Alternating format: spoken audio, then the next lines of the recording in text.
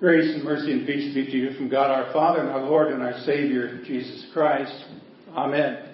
Our text for today is the tail end of our epistle reading where Jesus talks about learning to forgive in the same way that He has forgiven us.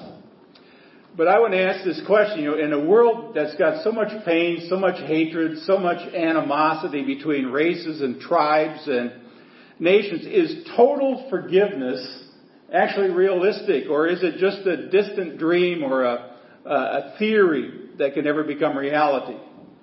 Now, I guess the question is fair and honest, and it deserves an answer, and we might end up saying something like this. Total forgiveness is the best way, but it is so far beyond us that we must settle for something much less. Now, we could say that, and maybe we actually have said it, or think it, but we would be wrong. Total forgiveness may be beyond us, but that doesn't mean that total forgiveness is impossible. It just means that we have fallen far short of God's goal for us as Christ followers. I want to begin today with the observation that forgiveness of sins is one of the major biblical doctrines. And the Bible has a lot to say about God's forgiveness of our sins, because this is where salvation really begins. And you'll probably see a bunch of Bible passages perhaps on the screen. As far as the east is from the west, so far has He removed our transgressions from us. If you, O Lord, kept a record of sins, O Lord, who could stand? But with you there's forgiveness. Isaiah says, you have put all my sins behind your back. I am alone, the one who blots out your sins. And we could go on and on and on, all the way down through Micah and Acts and Ephesians chapter 1. Now, no matter what else I may say today about forgiveness in this message, let's clearly understand that salvation begins with our forgiveness that we receive from God. If God did not forgive me, if He did not forgive you, we would have to shoulder our sin forever. We'd be weighed down by a load of guilt that could never, ever be removed. But the Bible also has a lot to say about our forgiveness of sins of other people that they've committed against us. And to give you two examples, these two passages, I call them kind of the twin towers of forgiveness. Mark 11, and when you stand praying, if you hold anything against anyone, forgive him, so that your Father in heaven may forgive you and your sins. And then the second one from Ephesians 3:4, our text. Be kind and compassionate to one another, forgiving each other, just as in Christ God forgave you. Now, I call these the Twin Towers, and a couple of points might be made regarding these Twin Towers of forgiveness. And again, they're like four little things. One of them is Christianity is supremely a religion of forgiveness. Now, understand, it's Christianity that has forgiveness. Other religions of this world, there's no forgiveness. There's payback, and it's hard payback. It's deadly payback. But see, this begins with God, and it comes down to us. There's a second thing to remember, and that is that God has only one solution to the problem of human sin, and that is the act of forgiveness. If we do not accept His solution, guess what? None will be offered to us either. Or third, God has shown us how to forgive others. We're just do for others what He's already done for us. Pastor showed us how to do that. By imitating. We be little Christ. We are Christ-like. That's why we call ourselves Christ followers. He's our model. We follow after Him.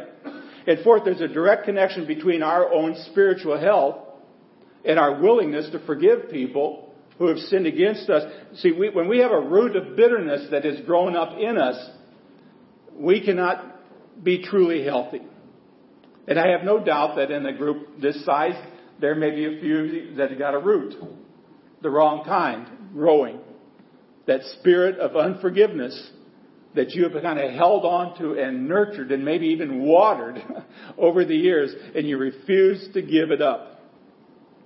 Now, I'm sure we'd all agree that forgiveness is of the Lord, in the sense that forgiveness always starts with our Heavenly Father.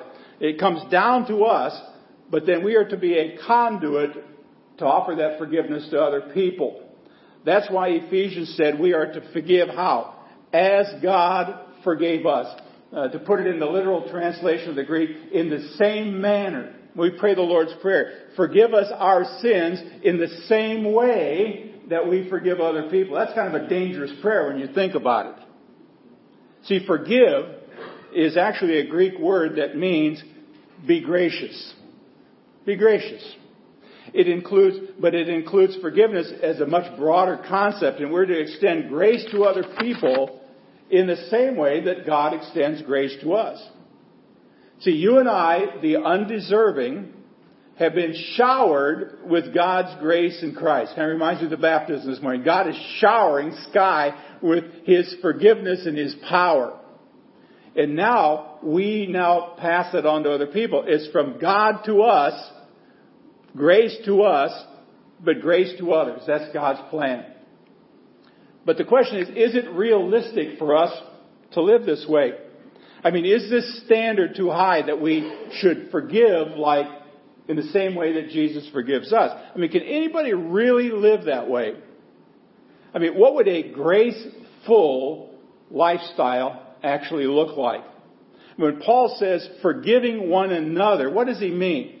Well, I'm going to ask you a bunch of questions and I'm going to answer them, I suppose. Here's my first one. What is forgiveness anyway? Well, various authors use different Hebrew and Greek words to convey the concept of forgiveness. Actually, one definition means to blot out. You ever spill something on yourself and you blot it out? Or you know you're really a caffeine fiend if you actually suck coffee out of your shirt that you accidentally spilled on yourself.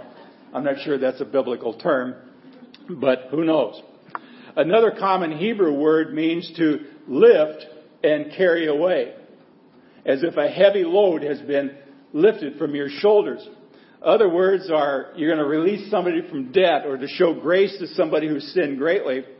Interestingly enough, as I study this text, the Bible uses 75 plus different word pictures for forgiveness. Let me just give you a few. To forgive is to turn the key, open the cell door, and let the prisoner walk free. I like that. I just got out of prison on Thursday morning. And some of you who have no idea, you're probably going, oh my gosh, who is this guy? To get out of prison. Here's another one. To forgive is to write in large letters across the debt, nothing owed. Kind of like Jesus said, it is finished. Tetelestai, bam, paid in full. Debt's gone. Or how about this one? To forgive is to shoot an arrow so high and so far that it can never be found again. Or to forgive is to loose the moorings of a ship and release it into the open sea. Or this one's for Derek. To forgive is to relax a stranglehold on a wrestling opponent. Jason the builder. To forgive is to sandblast a wall of graffiti, leaving it looking like new. To forgive, let's see, is Joyce Perry here? Yeah, to forgive is to smash a clay pot into 1,000 pieces so it can never be put together again. That's what forgiveness is. And maybe what we should do is remind ourselves what forgiveness does not mean. It does not mean denying that something bad ever happened. It doesn't mean excusing sinful behavior. It doesn't mean pretending that it never happened. It doesn't mean removing all consequences for wrong behavior. It doesn't mean you're approving of evil or condoning abuse. You don't act as if it never took place. You don't let other people continually abuse you verbally, sexually, physically, whatever it may be. And it is not pretending that you don't hurt as a result of it. That's not forgiveness. So what are we talking about? What is forgiveness? Well, the most important thing I can say, and maybe the most important sentence, if you can actually remember what I'm saying this morning, is this. Forgiveness is a choice, not a feeling. Do you get that? Forgiveness is a choice. It's not a feeling. See, God never says to somebody else, I forgive you, or you forgive other people if you feel like it. I'll tell you, there have been a lot of people who have done things to me in my life. I didn't feel like forgiving them. Forgiveness is not about your feelings. If you've been deeply hurt, you will probably never ever feel like forgiving someone. Forgiveness is a choice. Forgiveness is a decision that you will make in your heart. It's a choice to release other people who have sinned against you. That's why in 1 Corinthians 13, I think verse 5, it tells us that love keeps no record of wrongs. I wonder how many of you are walking around with a little notebook and writing stuff down. See, forgiveness means letting go of the anger and the desire for revenge. And seen in this true light, forgiveness is an act of mercy towards the offender. Now, sometimes we hear something like this. Well, he doesn't deserve to be forgiven. Well, duh. No kidding. He doesn't. No one deserves forgiveness. The person who hurt you doesn't deserve it. You don't deserve what you've done to other people. Forgiveness isn't earned, and if a person could earn forgiveness, he wouldn't need it in the first place. It's a gift of mercy that you give to someone else who hurt you. But notice this qualifier. It says the gift is given to the other person, but it remains between you and God. The other person may never know you've actually offered forgiveness to them. When you forgive, God knows and you know, and that's really all that matters. And the result is a change in the way that you feel and the change in the way that you act toward that other person. Now, I think there's a whole bunch more questions going to appear on the screen. Let's see if we can get through these pretty quickly. How do I know when I have truly forgiven somebody? Well, here's my simple answer to this question. You know you've forgiven when you no longer think about it day and night. You know you're forgiven when you no longer talk about it to everybody about it all the time. You no longer feel the need to seek revenge for it. You no longer feel bitterness and anger. You can recall those who hurt you and you can wish them well. But see, it's a gift of mercy that you give to someone who's hurt you. But again, the qualifier is between you and God. Well, here's the third question. Is forgiveness an event or a process? What do you think? Is forgiveness an event or a process? Well, the answer is yes. It is. It's both an event in the sense that you must at some time decide to forgive someone. It's a process because quite often you have to do it over and over and over again. Now, that may not seem like a word of hope, but in fact it is. Remember, forgiveness is not a tool that you're using to manipulate people into having a good relationship with you. No one can force another person to be reconciled with you. That comes from a heart that's prompted by the very presence of the Holy Spirit. When it comes down to it, there are two very good reasons to forgive that have nothing to do with the other person. One, you should forgive simply because God said to. The other one is you should forgive because forgiveness is good for your soul. I mean, any other benefits, kind of like having ice cream on top of apple pie. It's nice, but it's not necessary. Some of you think it is, but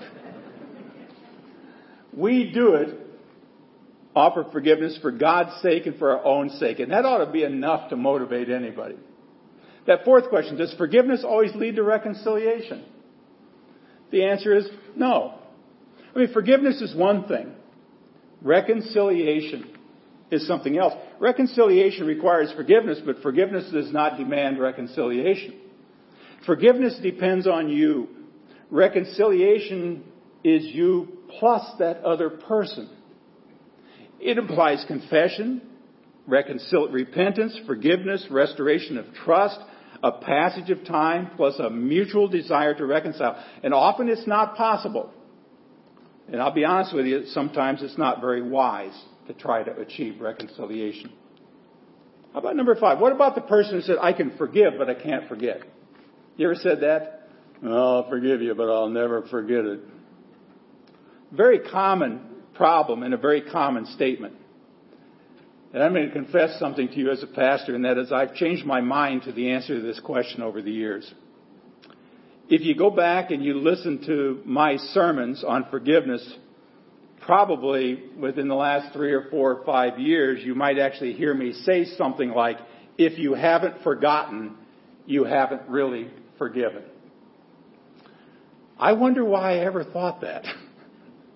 I must have got up out of bed on the wrong side or wrote my sermon in my sleep. But then I do know why I said that.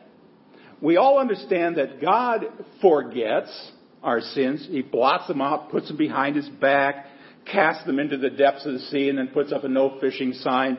I mean, He can forget our sins. Why? Because He's God. He has the power to do things like that. But we're not God. That's lesson number one in life. God is God, you aren't. We're not God, and our painful memories often return to haunt us over the years.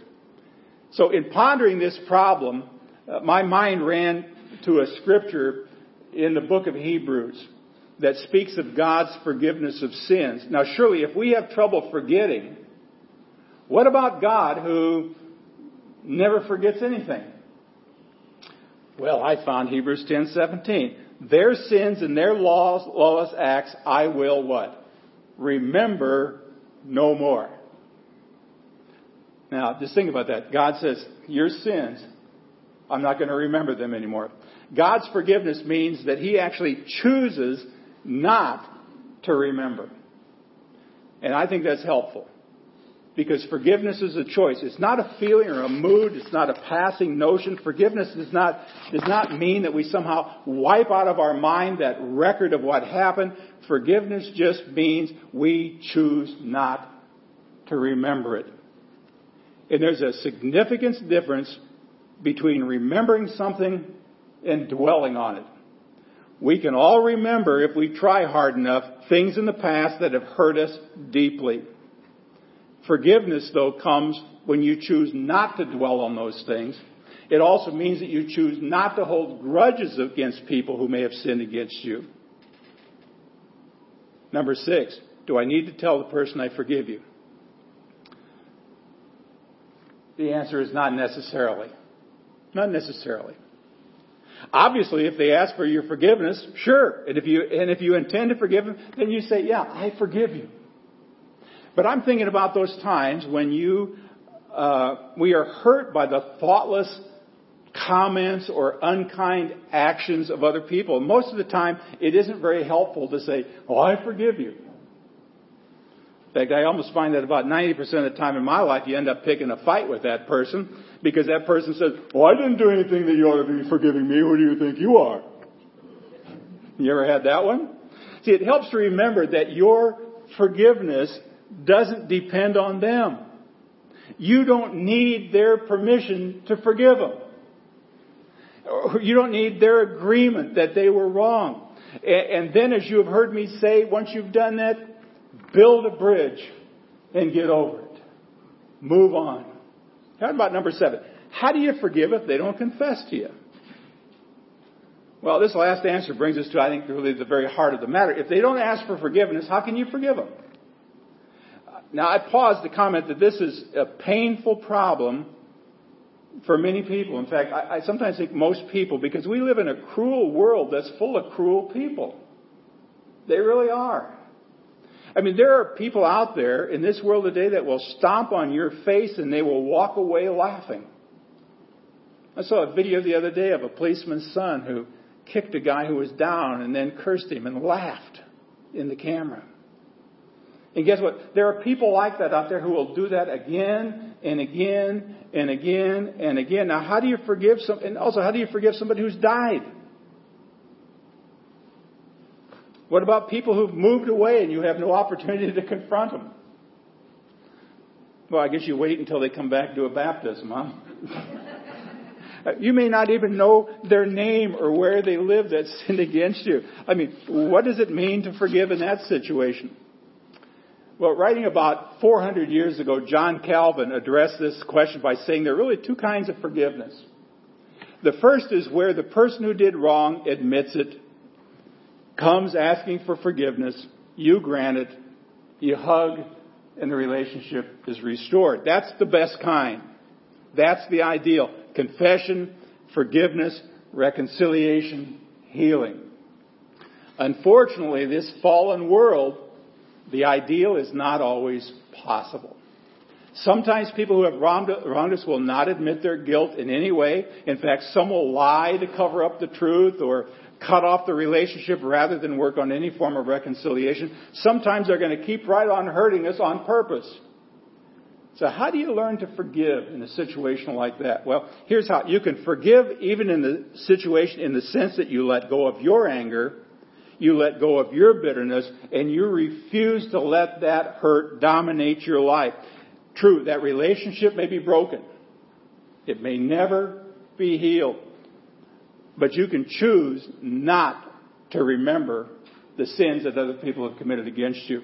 You can choose to wipe the slate clean so that your life is free to move forward. And that's not easy, but it's far better than living in the past, nursing some wounded spirit.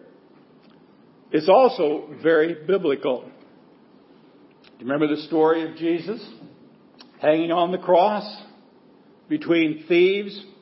An innocent man put to death for something he did not do. And yet he says in Luke 23, Father, forgive them because they don't know what they're doing. How about one more? What about the feelings of anger that keep coming back? How do you deal with that? Well, that's a fairly widespread problem, especially when we feel deeply and repeatedly mistreated. Now, in the church where I grew up, St. John's Lutheran Church in Seward, Nebraska, my grandpa was the janitor at the church, the school, and the parish hall, so I spent a lot of time in church. You went up the steps, and there was a bell tower. There was a rope that was there, and if you pulled on that rope, the bell would ring. When I pulled on the rope, you'd hear ding, dong, ding, dong, ding, dong. Now, what happens if I take my hands off the rope and don't pull it again? Nothing. The sound fades away. And I find forgiveness to be like that. I mean, when we forgive someone else, we take our hand off the rope. But if we're tugging on our grievances all the time, we shouldn't be surprised if those old ding-dong feelings keep sounding in our hearts and our lives. They're just the ding-dongs of an old bell. Take your hands off of it. Build a bridge. Move on. So it's not surprising if after forgiveness for a while the memories keep coming back. But sooner or later the sound of those bells drift away. And if you refuse to dwell on them, next thing you know, gone. So that brings us back to the original question. Is total forgiveness realistic? Now, on a purely human level, the answer is no. In our own strength, we will never, ever be able to forgive as God forgives us. Completely, absolutely, freely, immediately, graciously, with no strings attached. See, as long as you and I want to continue living on a human level, total forgiveness will be beyond our grasp. But once we bring God into the equation, once we bring God into the picture, everything changes, because with God, what does Scripture say? All things are what? Possible. See, on the supernatural level, that's where God works. Total forgiveness is not only realistic, it is the supernatural way of living. See, forgiveness is nothing less than a total miracle of God. It's a miracle we receive the moment we put our trust in Jesus. And it's a miracle we give to other people in the name of Jesus by His power and for His sake as we forgive other people. See, without forgiveness, friends, there is no future. There is no freedom. There's no hope. There's no healing. But where there is forgiveness, there is grace and there is mercy and a future as bright as the promises of God. See, if God found a way to include us in His love, can we not reach out to those who have sinned against us? I mean, this is the very heart of the gospel, living it out. What God has freely done for us, we are called to do for other people. See, the heart of God is filled with love, and at its center stands the cross. And through that cross, you and I have been forgiven. May God give us grace to do for others as He has done for us. Amen. And according to my bulletin, you're going to gather your tithes and offerings at this time. Why don't we pray for the tithes and offerings today before we collect them? Lord, as the people have come into your house today, they are bringing their gifts, their tithes and their offerings for the ministry of this church. The ministry that we pray that would extend way beyond the doors of this place, that they would extend even to the ends of the earth, to bring that rich grace, mercy, love, forgiveness to people all over. We pray it in His precious name. Amen.